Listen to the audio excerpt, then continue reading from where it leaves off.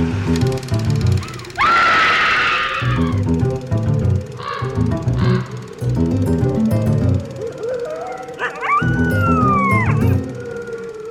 everyone, and welcome to Scream Scene, the horror movie podcast where we watch every horror movie ever made in chronological order, and then we rank them from best to worst. I'm Ben. I'm Sarah. How are you doing, Sarah? Doing pretty good. Super excited to watch this movie. So this week we are watching Orlach's Hand, an Austrian film, and this is another expressionist horror film for us. The title translates as The Hands of Orlach, and the film is based on a horror novel, Le Mans d'Orlach, by Maurice Renard. Sarah, do you want to enlighten us a bit about the author of this novel? Yeah, Maurice Renard had quite the life. He lived from 1875 to 1939. He's generally regarded as one of the most important French science fiction writers in the early 20th century. Oh. He was incredibly inspired by H.G. Wells. A little bit of Poe here or there that kept popping up, but Wells seemed to be like the main dude who inspired him. That's sort of funny because like Wells often said like his main inspiration was Jules Verne, who was French. Wells was English, so we're kind of got some back and forth across the channel happening here. Yeah. What's really interesting with Renard is he wrote his second novel in 1908. His first novel was a collection of short stories. Okay. But his second book in 1908, titled Le Docteur Learn sur Dieu, translated as Dr. Learn Subgod, Okay. is almost like a response or parody of Dr. Moreau. Okay. The Island of Dr. Moreau has the archetypal mad scientist. He does these organ transplants between human and animal, and it's supposed to be a bit of a parody of evolution as well. And it's dedicated to H.G. Wells. Who wrote Dr. Moreau. Yeah, The Island of Dr. Moreau. And a lot of his books seem to be in this similar vein of being like, hey, you did this thing, here's how I'm going to do it better.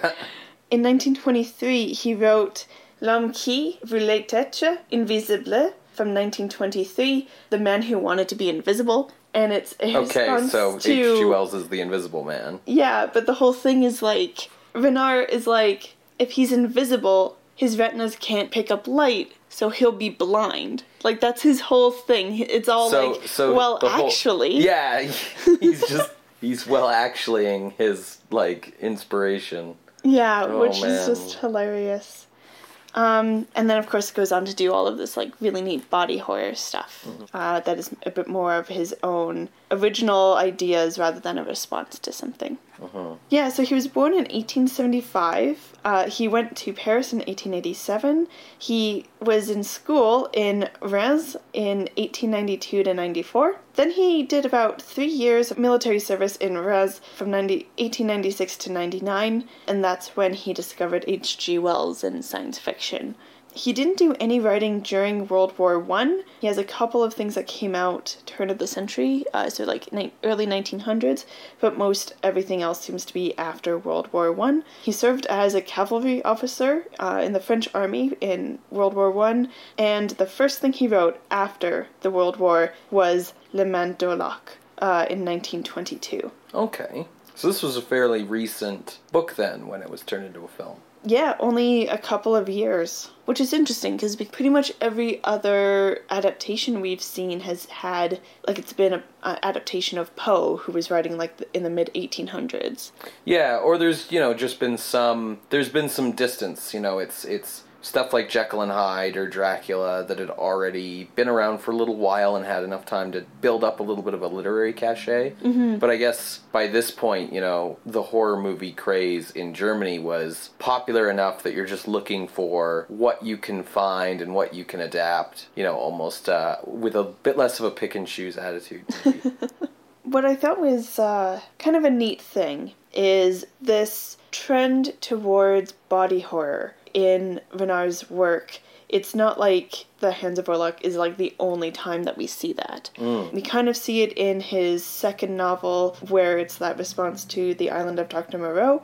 Le Man d'Orlac was published in 1922. The following year was L'Homme Truqué, which tells the story of a doctor grafting electronic eyes into this guy who's blind. Wow. That's a cool story to be doing in the 20s, like, because that's something that, like, we're just starting to kind of figure out how to do now, right? Yeah.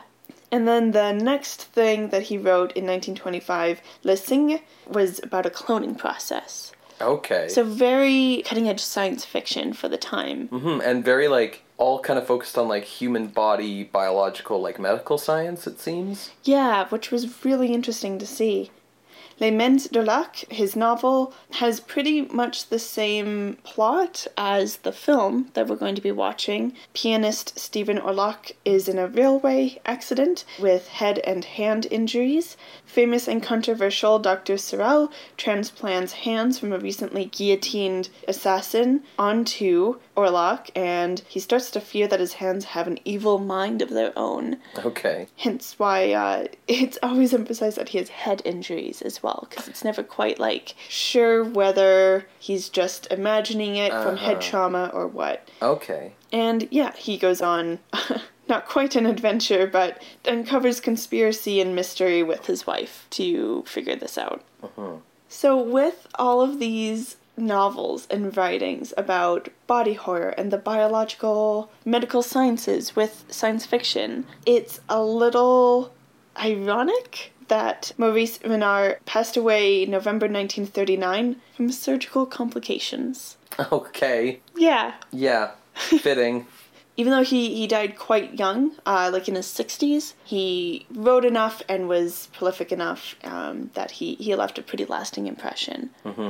I also thought I would talk about the history of transplants. It seemed quite fitting, especially as it was a common theme in all of his work. Yeah. I mean, it sort of stunned me that he was talking about things like, outfitting a blind man with electronic eyes and stuff, because, that's technology that's 80 years down the road in terms of actually coming to pass. But I'm not too familiar with, so Hands of Orlac, this guy gets these transplanted hands from a recently dead man. I feel like that's not a thing you could pull off now, because you have all the different... Clearly, Doctor Strange couldn't even do it. Right, because you've got all the different, nerve endings and, blood vessels and things to sew up and, connect. So I'm wondering, it feels like that's a little bit fantastical now as a premise.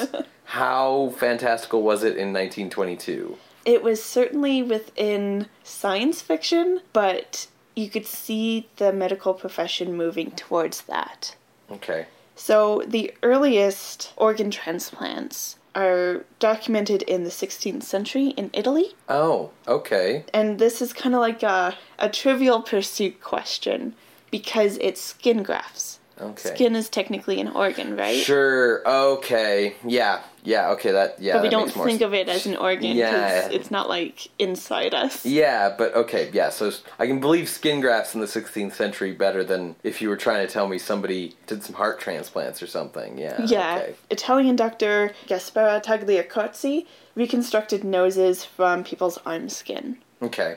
In 1823, we have one of the earliest records of, again, a skin graft, but done medically rather than in the medical stuff they had in the 16th century. More verifiable, I guess, is what you mean. The skin graft was done by Carl Bunger, who was repairing people's noses that had been destroyed by syphilis by growing skin from their thighs. I feel like I should mention that throughout all this time, even in the 1600s, there was work being done to see if people could do blood transfusions across animals, and from animal to human as well. There's quite the interesting history of it in France, specifically. If you want to look it up, check out Jean-Baptiste Denis from the 1600s. Dude was quite something.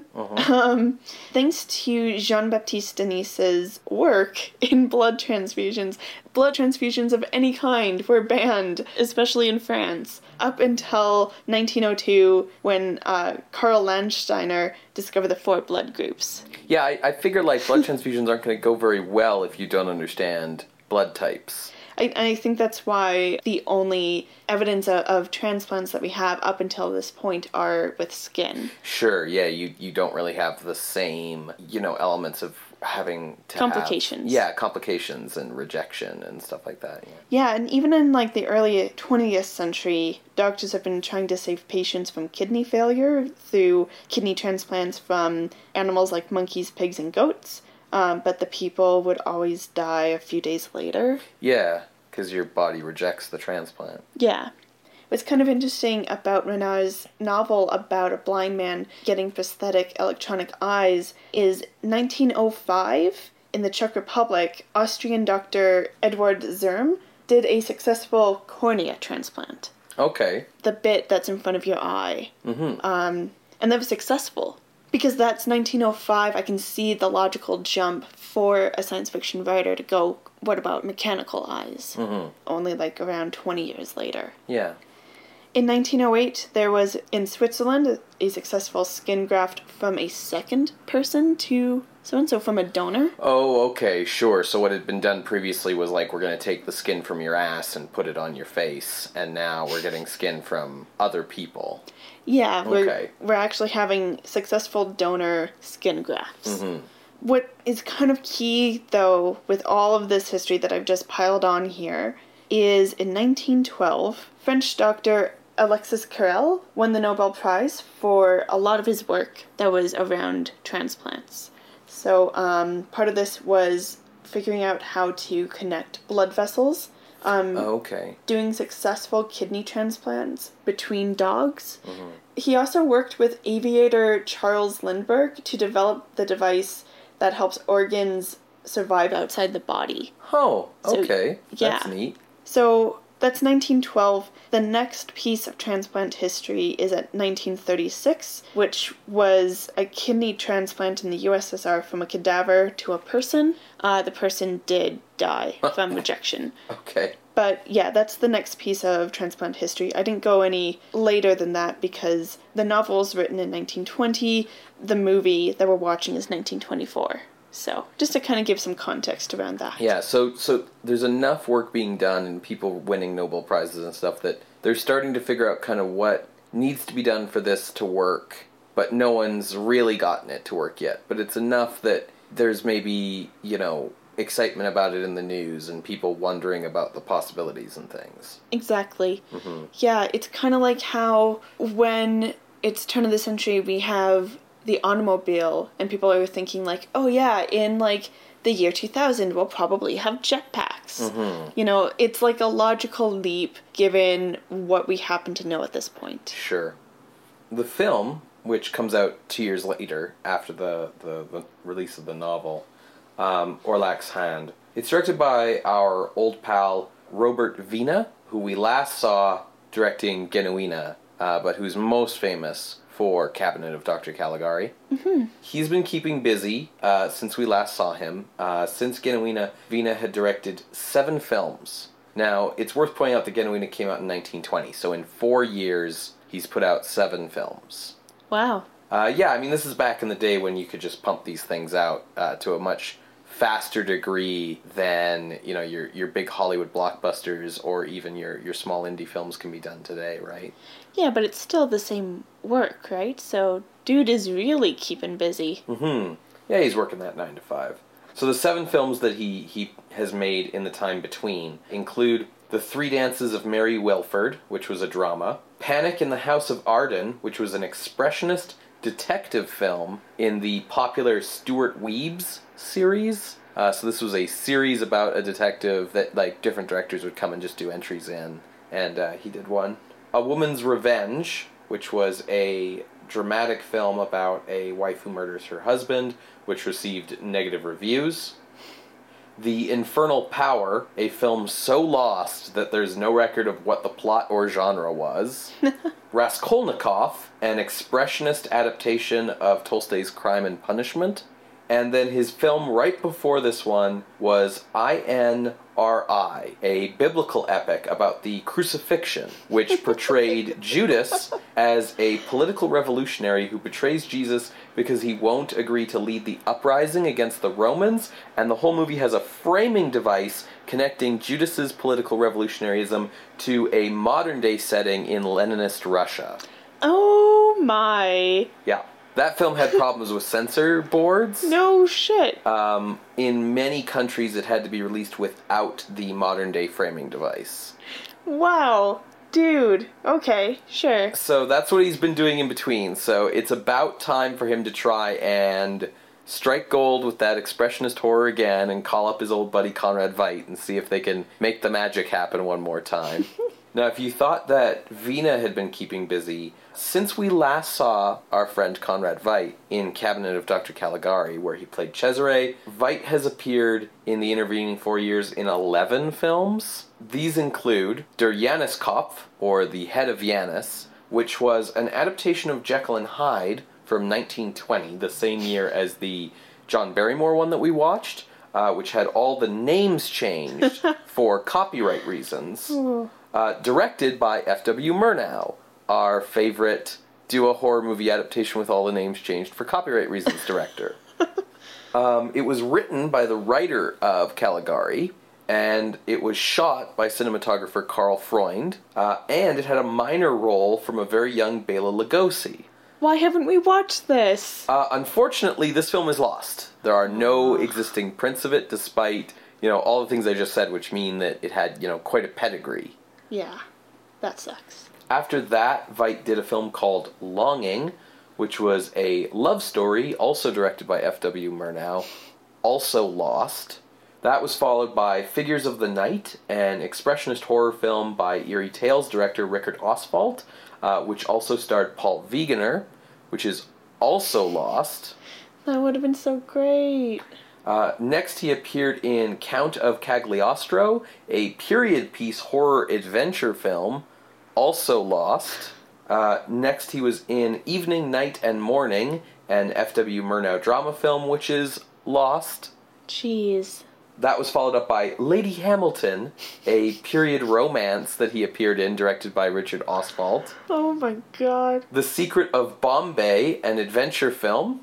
The Love Affairs of Hector Dalmore, a drama film by Oswalt. Lucrezia Borgia, an historical drama directed by Richard Oswalt, starring Veidt as Cesare Borgia. Oh my god. It's not lost. That one exists. Okay, we need to watch that. Not for the podcast, but we need to watch that. Okay. The Indian Tomb, an adventure film where Veidt plays the Maharaja, which was a critical flop. Oh boy. And then his film right before this one was William Tell, an historical adventure drama. It's worth saying that one of the reasons why so many of these German films are now lost today is Nazis. That makes sense. Yeah. I knew about the book burnings, but if they were doing that, it makes sense that they would be burning film as well. Yeah, it was just a big cultural purge. So if the films hadn't gotten international distribution outside of Germany, then they're just gone. Orlacs Hände was designed by Vina to sort of combine expressionist and naturalist styles so that a more subtle and gradual visual horror could be achieved. Okay. One of the problems with doing kind of the all-out expressionist thing that you saw in Caligari is it creates a kind of distance between the audience and the film. Yeah, we kind of talked about that when comparing it with The Phantom Carriage. Mm-hmm. And one of the things we talked about in that episode as well was the idea that, no other film has kind of gone expressionist to the extent that Caligari does. So here, Vina's kind of mixing and matching techniques to find what's going to tell the story the best. Mm-hmm. The film premiered in Austria in 1924, followed by showings in Germany and France. It had really, really great critical response, as well as significant commercial success. However, it would not screen in the United States until 1928, by which time silent films were starting to become a little old-fashioned, and because of the delay, it was received very poorly there, and was criticized for its over-the-top stylization and performances, which no longer seemed current to American audiences in 1928. A funny anecdote about this film was that it nearly didn't get released at all. The censorship boards in Germany at the time rejected the film initially out of fear because it has the methods of police fingerprinting as a plot point and shows a character circumventing those methods. So the censors felt that showing how fingerprints are required by the police and how to defeat them would encourage criminal actions. They thought that people would get ideas. I guess. What eventually got the film released was the police in Berlin overturning the censor board ruling by testifying that the content that the censors were objecting to was highly unrealistic and that the methods shown in the film were pure fantasy and could not possibly work. Nice. Yeah. Alright, so let's dive into watching this. Where can people watch along with us? Well, like many of the films we've been watching, Orlacs Handa has received a nice restored DVD release by Kino International in what they call their Restored Authorized Edition. So if you're watching on DVD, that's the version I recommend picking up. We also have added a link to this film for the Scream Scene YouTube playlist, as like all the films we've watched so far, this guy's in the public domain, so you can watch along with us on YouTube there. The film is also streaming on Fandor, which is a monthly subscription streaming service like Netflix, but caters to silent cinema, foreign films, cult films, the kind of stuff that, isn't really going to be on Netflix.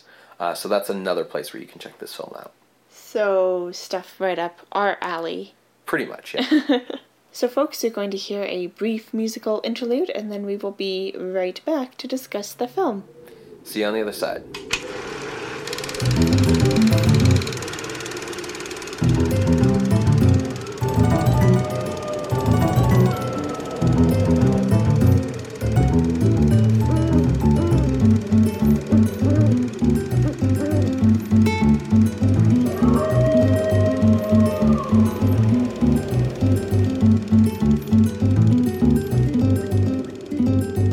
Welcome back to Scream Scene. We just finished watching Orlacs Handa from 1924, and I believe this is our second time viewing this. Yeah, we've both seen this movie twice now. Yeah. The last time we saw it was a couple years ago, and this is our first kind of rewatch of it. Yeah, it's interesting kind of coming back to it after having the context of what, especially the director, has done before. Yeah, what did you think? It was interesting what I remembered and what I didn't. I remember liking this film a lot, and I liked it this time as well, but throughout the film, I was watching it going like, wow, this is really good, and I was remembering things, and then stuff started happening that I didn't remember as clearly, and that was all the stuff where I was going, oh, this doesn't work, and this doesn't work, and the movie kind of falls apart near the end. Yeah. And that was all the stuff that I didn't really remember very well. Oh, really? So it was interesting, the stuff that stuck in my brain was the stuff that I liked about the movie. Everything that was happening on screen, I was like, yeah, I remember this, yeah, I remember this. But I remember liking it more the first time. Okay. And I have some thoughts about why that is. And I think it's a mix of, I didn't know the twists. Sure, yeah. That's a big part of this. This is one of those movies that has a twist ending or two. And sometimes a twist ending movie, you watch it again and that makes the movie better. Sometimes a twist ending movie, you watch it again and because you know the twist, it kind of flattens the rest of the movie. Yeah. And I think the other reason why I didn't really like it this time around, it's interesting. All the things that made me go like, oh, come on, like the slow pacing, the overacting, the way that it's just like relentless in how much it takes its time. That's all part of what makes this movie a German expressionist horror film. Yeah. So it's really interesting that I was just like, oh, come on. I don't know why I was feeling that way.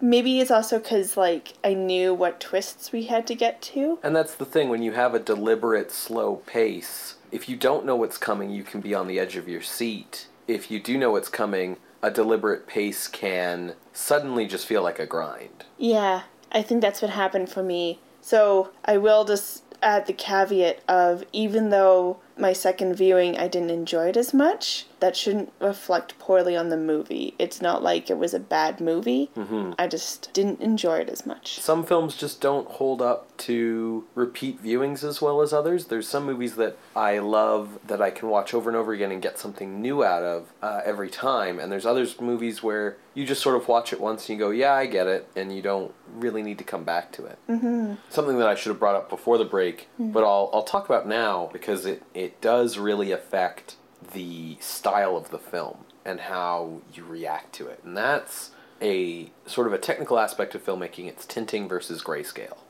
Yeah. It's funny because we finally addressed and explained what tinting was in our last episode about Nosferatu. That it was the process of adding color to black and white film to indicate lighting and mood and such like that. And we finally addressed it and now got a film that doesn't have it. And it's worth saying that every feature film we've watched up to this point has used tinting as a technique. In some capacity. Mm-hmm. This film is grayscale, which means that it's the more familiar black and white. And this film came out in 1924, and part of why it's just in black and white just comes from when it was released. By the mid-20s, tinting was being phased out, largely due to the expense, as well as the weaknesses that it introduced into the print of the film. Because the way that you had to tint the film is, you couldn't have a big, long reel of the film because it was all done chemically. Mm-hmm. So you had to cut the scenes where there'd be different tinting and dip that into the dye and then resplice them. So on every part where you had a different dye, you had to make another cut. And when you edit, you make all those cuts, you splice it, but then you just print it. And the prints are one long, big reel of film, so they don't have those breaks in them. Yeah. But in order to have tinting on every print of a film that goes out, they have to be all cut at the scene transitions, because there's no way to print the color. You don't have color film. You have to chemically dye it. I had no idea that it was that tedious. Yeah, so it was very expensive to do for each and every print of a film you sent out, and it meant that the prints were more likely to break because they all had these physical weaknesses at the scene changes, or at the tint changes, rather. So it was something that people were starting to phase out for that reason. Once they started doing these films in black and white, directors began to like the kind of stark imagery that they got with, these dark blacks and these bright whites. They began to see this as looking grittier, having a more realistic feel. Tinting was starting to be seen as sort of another layer of artifice, and black and white looking more real somehow. The other thing that kind of spelt the end for tinting that is applicable to this film is that film stocks themselves began to become better produced and able to pick up more kinds of light and be sensitive to different kinds of light, which meant that you could have darker scenes without having to throw that blue wash on it to tell everyone that it was nighttime. Yeah. I think that Hands of Orlac really benefits from the grayscale photography. I would agree, and we can talk about that later, about how this film fits into German Expressionism, despite its naturalistic sets and mise-en-scène. Mm-hmm. I think that, for one thing, the stark black and white photography gives the picture a very striking chiaroscuro effect.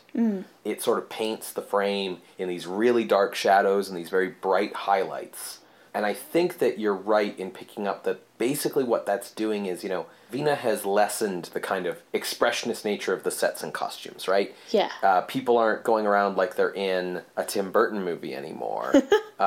Things look a little bit more real. Now, the sets are still a little exaggerated. Oh, for sure. But there aren't numbers painted on the walls and junk, right? Nobody's wearing pheasant bondage onesies, right? Yeah. But he keeps the dramatic and oppressive feel of Expressionism by this high contrast lighting style that really you get the feeling of because it's just stark black and white. Yeah. Should we do the plot summary? Yeah, let's dive into talking about the plot of this movie. I gave a little bit of a brief overview of the novel that this is adapted from, but I still feel like it's worth going into the plot summary of the film. Mm-hmm. How much detail do we want to give about the twists because of spoilers? If you are watching this episode and you've gotten past the musical interlude to the part where we're discussing the film after having seen it, like, sorry, dude, you're gonna get spoiled. Like, what is your problem? The musical interlude is your spoiler warning. Like, if you have not watched the film, jump off there and go watch the film. It's free on YouTube. We put it on a playlist. Come back and then enjoy the discussion. If you aren't interested in watching the movie and you're just going to listen to the discussion, then of course we're going to talk about the spoilery ending stuff, because how can we discuss the film otherwise? Okay, I just wanted to confirm. I don't know what the statute of limitations are for spoilers for, like, an 80 to 90-year-old film. Far long past. Even if we were doing a recent movie, like, you passed the musical interlude, we're into spoiler territory. Okay, so the deal is that Conrad Veidt is playing Paul Orlac, who's a renowned concert pianist. And he has a very loving relationship with his wife that's very sexually focused on his hands, apparently. His, piano-playing hands. And Orlac's coming home from his latest tour, and his train gets into an accident. And I will just say that this train wreck scene, like, it comes very early in the film. It's basically the first thing that happens, and it's kind of knocks it out of the park. Yeah. It's all on location. And it's shot at night with spotlights. There's smoke coming through the wreckage and tons of people running to and fro trying to, like, find the survivors and get them out before anything else happens. Yeah, it's very chaotic and full of striking visuals. There is some day for night photography in there. Okay. And it's done well enough that you don't really feel like it jars. The nighttime photography, like you said, they basically use bright spotlights, and the other clever things they do is nobody's using a flashlight or a torch to look around. Everyone's going around with magnesium flares. Yeah. And, like, no one would probably really do that, but it helps create these bright light sources that can illuminate the key elements of the scene in this darkness. Mm-hmm. Orlac gets out of this. He's in this train accident, and they take him to the hospital, and the doctors tell his wife, he had a bit of a head injury. Also, his hands are... And his wife just, like, goes into hysterics about how they have to save his hands because that's his whole livelihood. It just so happens that they're executing this robber and murderer named Vassar at the same time that they've brought in Orlac with his injuries. So the doctor decides to swap hands, as it were. Yeah, he cuts off. Do a bit of a handshake. Oh dear. Orlac's hands are wrecked, so they cut him off and they give him the dead criminal Vassar's hands. Apparently they don't outright tell him that this is what they're doing. Like, there is no consent forms being signed or nothing. Well, the film itself never confirms nor denies what's going on. Yes. It's all heavily implied by the doctor being like, oh man, this wife's so distraught, looking at the window, and there's the body of the criminal being unloaded and being like, his hands, you say? Yeah. Like, it's all very, like... They never show you a moment where the doc's like, hey, Mrs. Orlac, will you agree to this procedure? It sort of just feels like Paul goes to sleep one night with wrecked hands, wakes up with good hands, and even for a while the doctors are just like, yeah, we fixed him. And then there's a really weird scene. There's a lot of weird scenes in this movie. This is a very weird and creepy movie. But, before they operate on him, there's a scene where he sees his wife. His wife comes to visit him in the hospital, and they're having this, tender moment. And while that's happening, this, like, weird, creepy-looking dude, like, walks by his hospital room and just glares in through the window and freaks Orlac out. Yeah. And it's just, this guy's face is so weird and creepy that it sticks in Orlac's mind after the procedure's done. And he has this nightmare in the middle of the night. And he wakes up and there's a note on his bed, just from nobody, telling him that his hands are the criminal Vassar's hands. Yeah. It's kind of insidious how, like, those couple of nuggets just keep picking at Orlac as he descends further and further into, like, I guess madness. Mm-hmm. Obsessing about his hands. What are his hands? Whose hands are they? Yeah, he goes and confronts the doctor because he wants someone to confirm this. and the doctor confirms it. So he's like, what's underneath these bandages in my hands? Like, what monstrosity is in here? Yeah. The doctor's like, yeah, whatever, and takes the bandages off. And he's like, yeah, your hands are healed. And Orlac can't really believe it. He asks the doctor, like, can I ever play the piano anymore? And the doctor's like, a strong will can overcome anything. And so they're going to release him from the hospital, but he's, like, really disturbed by the idea that he's been given the hands of an executed murderer. Mm-hmm. There's a really good bit where he can't get his wedding ring on because it's fitted for a different set of hands. Yeah. So he comes home, and things are unhappy at home. There's a scene where he goes to his piano, and we kind of... It's tough to get this across because it's a silent film, but the reactions tell us that his playing is not what it once was.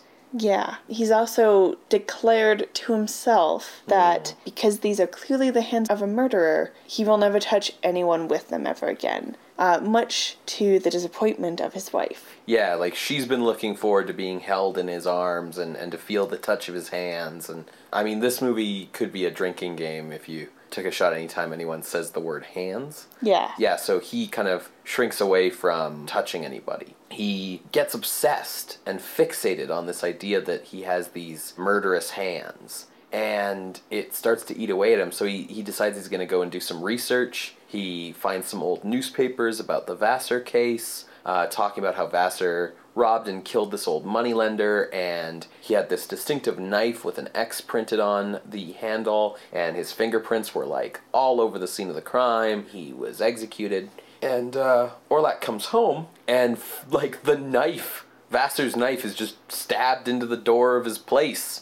The door leading to the piano. And he's, like, understandably quite alarmed by this and just decides to hide the knife in the piano. And if you're watching this for the first time, there's a weird shot of the maid looking away and, like, looking upset. And I remember when I first watched this, I was like, oh, did she see him holding the knife? Like, what's going on? Because then, like, we don't cut back to her going, the master has a knife or anything like that. And, like, eventually that gets solved by the end of the film. But yeah, so there's, like, moments like that where at least it's not like a twist that comes out of nowhere. Like, Sure. The seeds are planted throughout the film. Although it is upsetting in a way because of exactly what you pointed out, which is that there's a lot of little bits and pieces in this movie early on that kind of really stand out for the degree that they don't make any sense. And you're like, why am I looking at this? Why are we seeing this?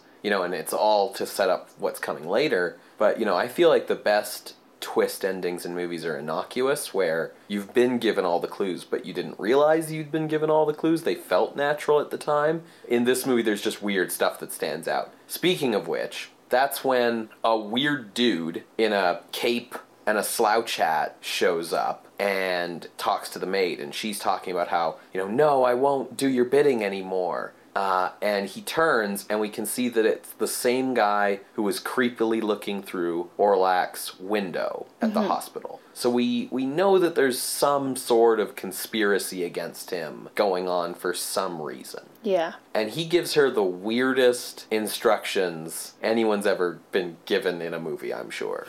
He tells her to seduce his hands? Oh, yeah. That was weird. I mean, like, where that goes is she is, like, cleaning the couch or whatever as he's sitting on it, and she kisses his hand, and it's like, my hands haven't been touched for a while, and then he has his hands on her head, and then she starts freaking out, like, no, they hurt, they're like the hands of a killer, and then that pushes him even further over the edge. So it's very clear that the purpose of seducing the hands was to further solidify the idea that his hands are a murderer's hands. Yeah, it's clear by this point that someone's manipulating him into having this kind of descent into madness. Yeah. So he starts doing stuff like taking the knife out at night and just practicing what stabbing feels like in the middle of the night. And, things are deteriorating quickly in terms of his sanity. And in terms of their household. Yes. Because, so his wife's name is Yvonne. I only know that because I looked up the character list. Yeah, I don't think it really comes up in the film proper. No. So Yvonne has been doing what she can to run the household and do everything with no discernible income coming in for it. It's implied that it's like years. Okay, yeah, I want to talk about that later because that line threw me for a loop. Yeah. She's doing what she can to make sure that her husband gets help or like supporting him in the decisions he makes, which is kind of later on in the movie anyways. And there's this great scene where like the expressionism is quite clear, where she's like sitting on this small chair with like these 4 big burly dudes with mustaches and receipts standing behind her, and she's begging them to give her like a little bit more time to get money to pay them back because these are creditors, and they all like shake their head at the same time. So then it comes down that no, she has 1 day to raise the funds to pay them back, otherwise like they're kicked out of the house. Yeah, basically the issue is they seem to be, fairly wealthy in terms of the house that they live in and the fact that they have these servants and whatnot, because he's this famous concert pianist, but he's not going to play anymore, so they have no income coming in. She doesn't work. They had to pay for that expensive experimental procedure to give him hands in the first place, right? So yeah, they're out of money. So that's when the film suddenly tells us that Orlak has a wealthy father who has not been mentioned up to this point. Yeah. Who also, for completely unexplained reasons, hates his son and is just evil. Yeah. Just evil for the sake of evil, because the film halfway through decided they needed an antagonist that they could directly point to. Because our antagonist throughout the rest of the film is behind the curtain pulling strings. I will say that, kind of speaking to the settings and the mise-en-scène of like the sets and everything being fairly stark, like in the piano room, there's a piano and a couch and a giant room. And a huge door. And a huge door. And yeah, the characters are often dwarfed by their surroundings. Like, they feel like they're living in... a dollhouse. They feel like they're living in a home for giants. Yeah, but the thing is, like, there's hardly anything besides, like, this giant room with, like, 1 piece of furniture. And, like, I know that that's part of stuff about the German Expressionism. The film also does a lot of effective stuff with that mise-en-scene in terms of, using the stark sets and the stark lighting to make Orlak or other characters feel isolated. There's a lot of times where there's basically no light on anything except maybe him, and he's just alone in these vast black rooms. So Yvonne goes to see her father-in-law,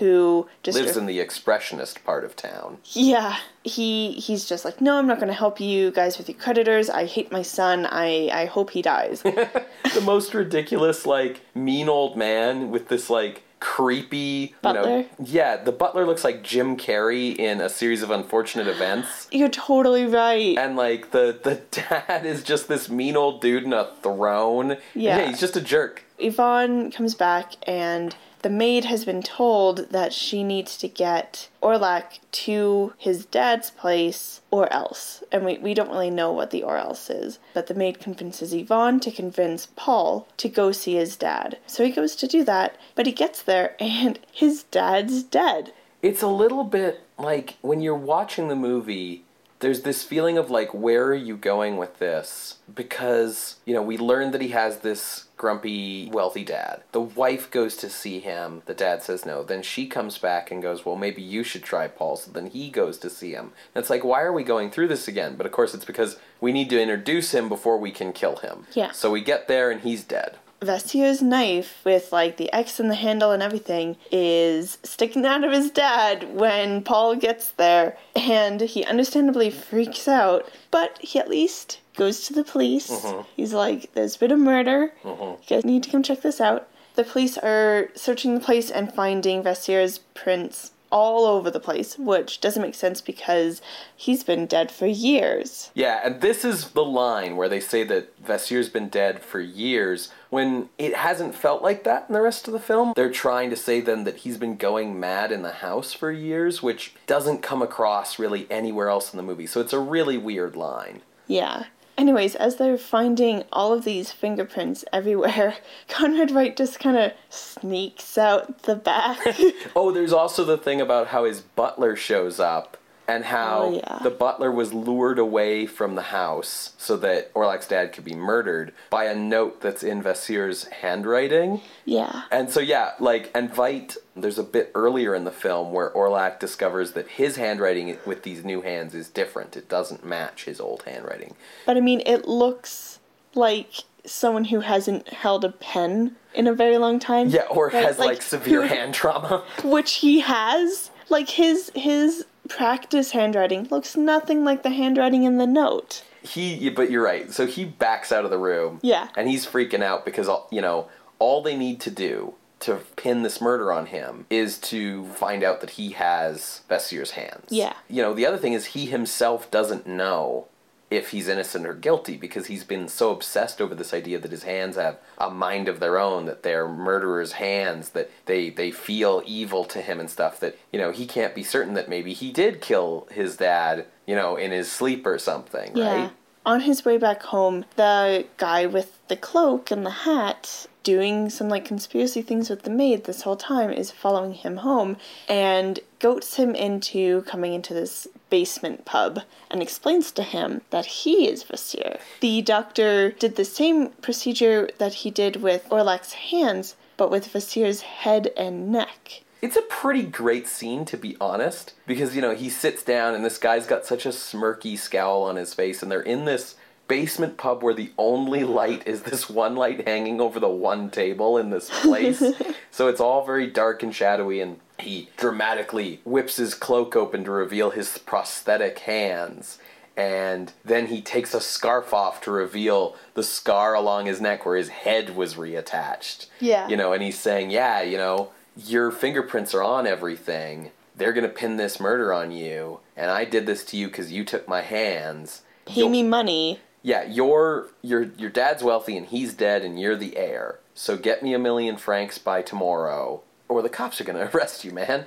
Orlak's freaking out. Yeah, he's lost it. Yeah. He gets home, he tells Yvonne everything. Mm-hmm. Yvonne's like, we should go to the police. Don't worry about paying him. And, to be fair, Orlak's as if they'll believe me. Yeah. And she's like, they'll believe you like I believe you. Which is sweet. I mean, she's right. If you're being blackmailed, please go to the police. Yeah. But, Orlak does have a point. And the police do take a while to believe it. They start to, write out a warrant for his arrest. While he's telling them the story. Yeah, it's and, great.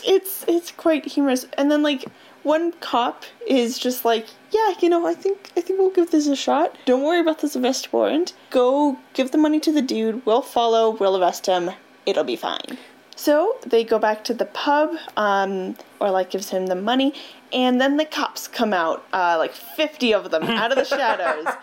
How on earth did these guys get in here without fucking Vasir noticing this? The cop who stood up for Orlak is Nira. Yeah, okay, so... And we're who? Okay, so, turns out, this guy isn't Vasir. He's Nira, the infamous master criminal, who apparently, this cop has been, pursuing in some far more interesting and exciting movie that we weren't watching.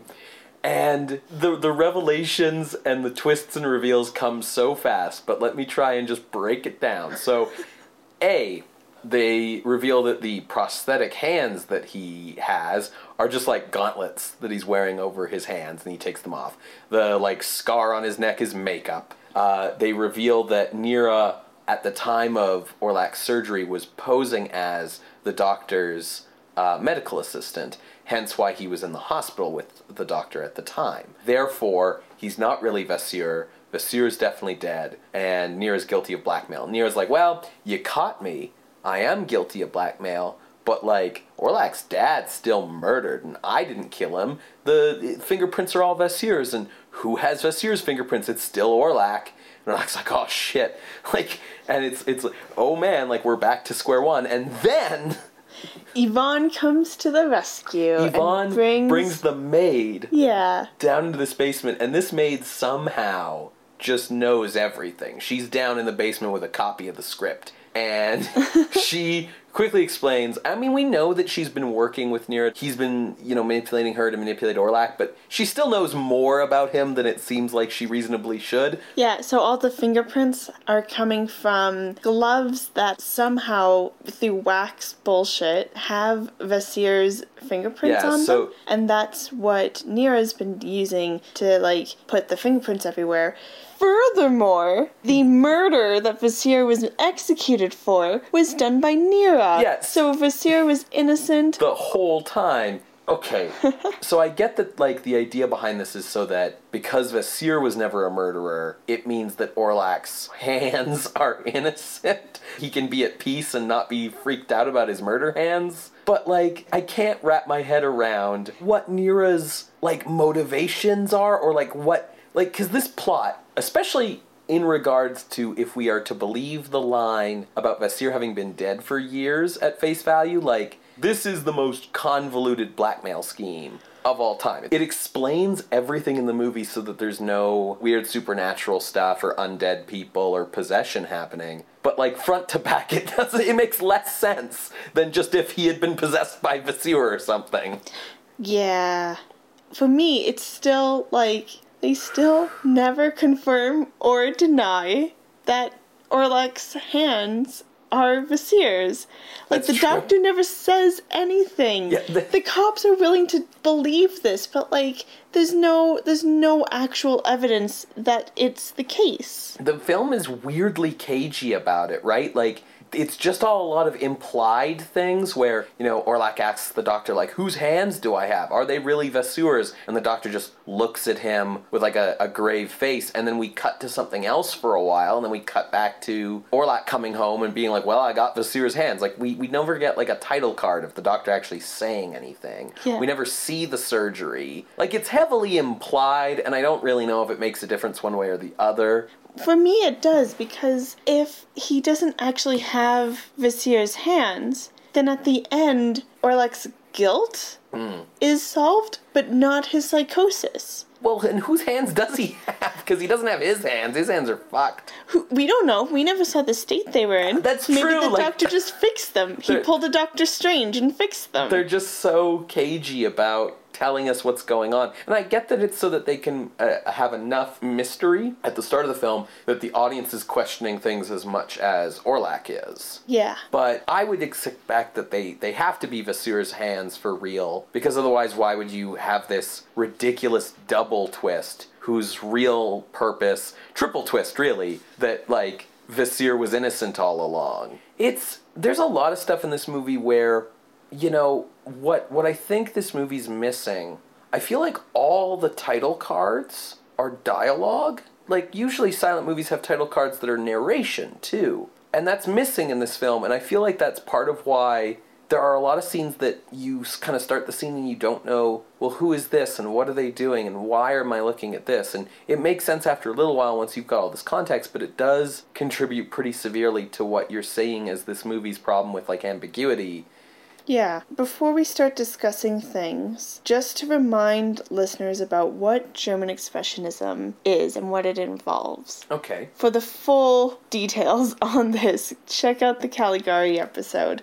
For me, I feel like this film is a clear shift from the German Expressionism we see in Genuina and Caligari to a more naturalistic but still German Expressionist style. So it still has the tension between subjectivity over reality, the nightmarish feeling and atmosphere, the stark lighting and shadows, which you eloquently described, the themes of madness, betrayal, and dark emotions, overacting the tormented emotions, having archetypal characters. I think this film leans too far into that, so characters are a little one note. Yeah. But it's still part of German Expressionism. What I think is really interesting with this German Expressionism is because we've seen the German Expressionism in Caligari and Genuina from the same director that are almost overbloated. Like Genuina especially, just so much going on visually. Yes. This, with its stark mise-en-scène, with just like one piece of furniture, a focus on lighting,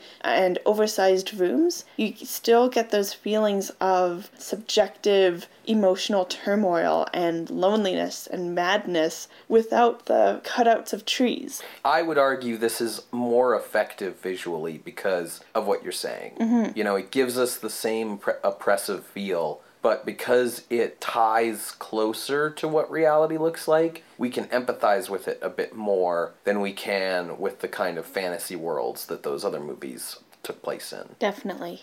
The thing that I think is interesting is, like, I would almost say that this movie feels like a middle step between sort of expressionism and film noir.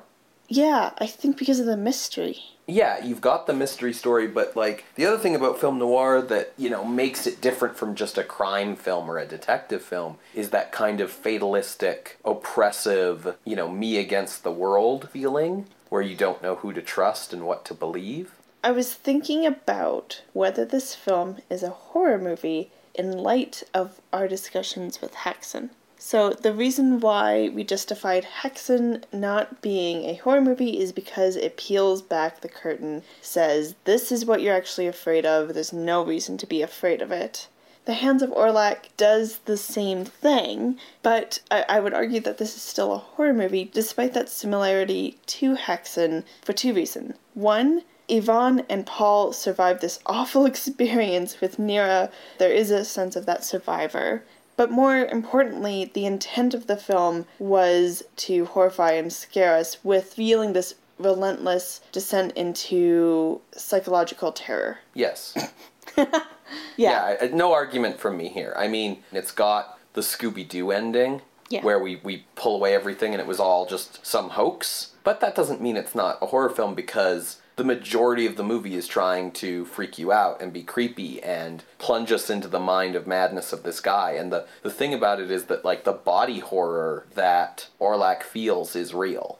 I think this movie's far more interested in Orlac's psychological breakdown than in the, like, machinations of the crime mystery drama that drives the plot. Definitely. I think that's why it kind of crumbles when it's time for the reveal. Yeah, and it's also why it's paced so weirdly, because, like, this is a film that's paced really slowly until the last act. The vast majority of this film is just scenes of, like, Orlac at home being disturbed. The film's strongest scenes, they're bolstered up by the evocative lighting and the cavernous sets and Veidt's performance, but they're the scenes where we're focused on the body horror. These aren't my hands. Whose hands are they? Can I be me with these hands? You know, what are these hands doing to me? You know, and stuff. When it comes time to actually have a story, you know, the film rushes through it. Like, I would assume that the murder would be the inciting incident, you know, and then the rest of the movie would be him being like, oh, did I commit this crime or whatever? They don't spend really any time on the question of did I commit this crime. The murder happens, he freaks out, and then the next scene we're told, no, someone's framing you. The film is highly chilling and disturbing to me, but because those scenes are all just the ones where it's Orlac psychologically dealing with his new situation, it kind of contributes to this feeling that nothing really happens in most of this movie. You know, the majority of the characters and story and exposition are rushed into the last few scenes, and that ends up kind of trampling on the, like, carefully constructed mood that the film's built up to that point. The ending's chaotic, and it borders on absurdity. The reveal after reveal after reveal, it explains everything, but it's not any more plausible. It intensifies, but real slow. But without the story, like, that slow burn just fizzles out for me.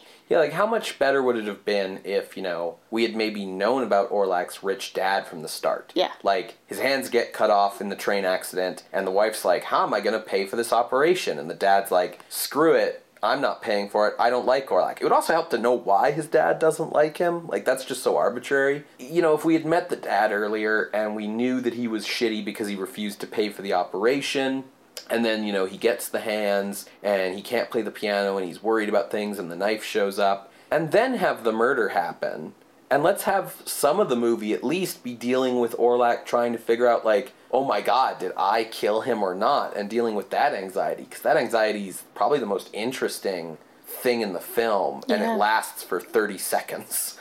Definitely. You know, the film has a lot of interesting ideas. I think that Vina was only interested in one of them. I mean, what makes the movie work, and this, you know, because this is not a bad movie. We're ragging on it a little bit. It's not bad. What makes it work is Conrad Veidt. The other actors in the film aren't bad.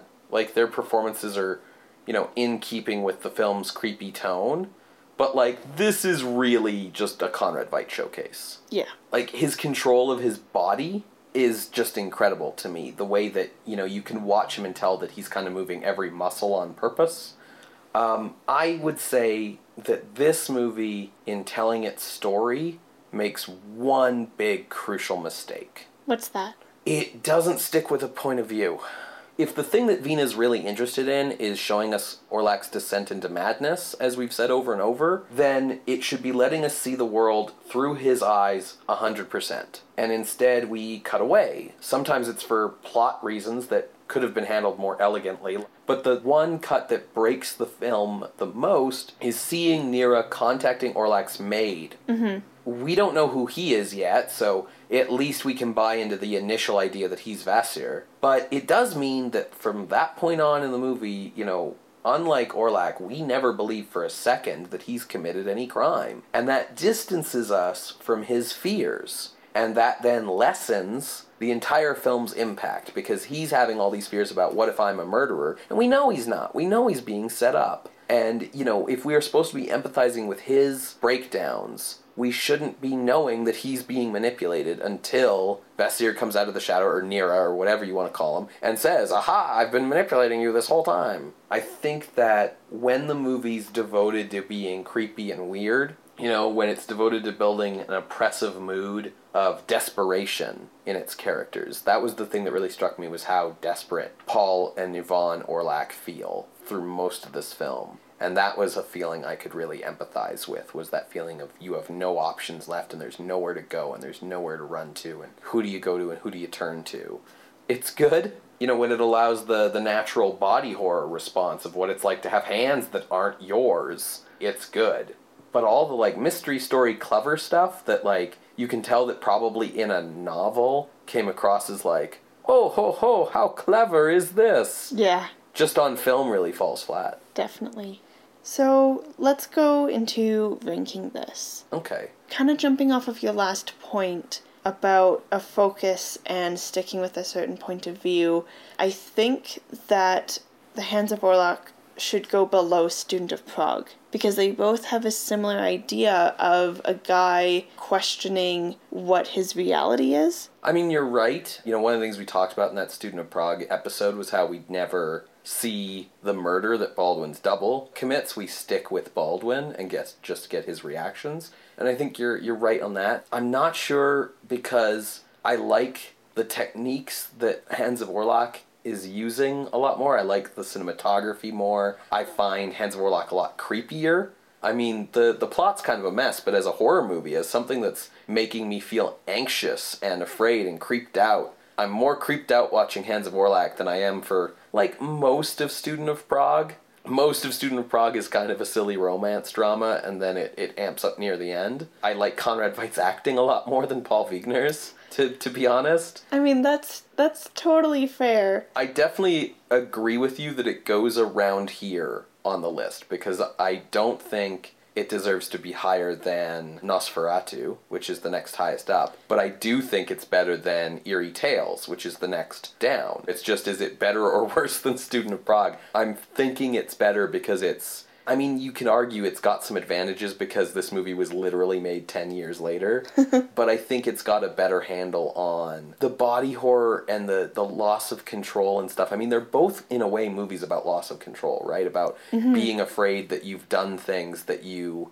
aren't really responsible for. But I kind of empathize or relate to Orlak more than I do Baldwin. Yeah, despite both premises, the Hands of Orlak Descent to Madness feels a lot more real than the Descent into Paranoia with Student of Prague. And I think Hands of Warlock, on a writing level, is a bit more of a mess. I think it's got more structural problems. I think Student of Prague is structured real well.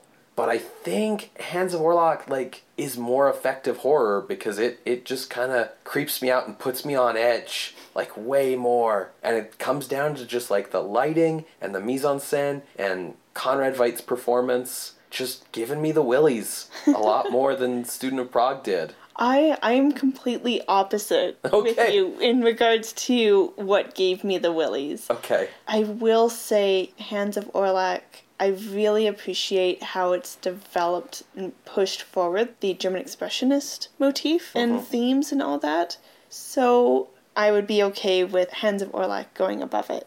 Okay, then I think that's where we're going to put it. It is, I will admit, it's close. They both definitely go here. It's just, a close race, and it's hard to compare them, but I think I would also just rather watch Hands of Orlac again, but now I'm just going to make you disagree with me more. Yeah, I so disagree, but that's totally okay. Okay. Okay, so then that means that Orlac's Hände from 1924, directed by Robert Wiene, is going in at number 4 on the list. Below Nosferatu, eine Symphonie des Grauens, and above Der Student von Prague. Cool. I'm okay with that. Sort of. If you, like me, might want to contest this, feel free to send us an email at screamscenepodcast@gmail.com or visit our Tumblr page, screamscenepodcast.tumblr.com, and you can submit through the Ask box. Come at us on Twitter. You'll find us at @_screamscene. You can also find the list for all of the other rankings on our Tumblr, as well as the playlist that Ben put so much time into curating for us. Yes, our YouTube playlist. Yeah, so you can watch along with us. Scream Scene updates every Wednesday, and we are on iTunes and SoundCloud. We'd appreciate you giving us a review on iTunes or comments on SoundCloud. We are eager to hear your feedback. Yeah, please show me some support in Student of Prague being better than Hands of Orlac. I don't know if I'm going to let that go. I don't know. I guess I'll just have to. We've ranked it. Yep, I can't move anymore. No, that's right. It's decided. Done. It's done. It's irreversible. Irrevocable. What are we watching next week? So next week, we are bouncing back across the Atlantic to the United States for The Monster, a film starring Lon Chaney Sr. as a mad scientist in an abandoned sanatorium. That sounds super interesting. I can't wait to watch it. Yeah, this will be a new film for both of us. I've never seen it either, so. Yeah. All right, we'll see you guys next week. Thank you for listening, Creatures of the Night. Bye. Bye.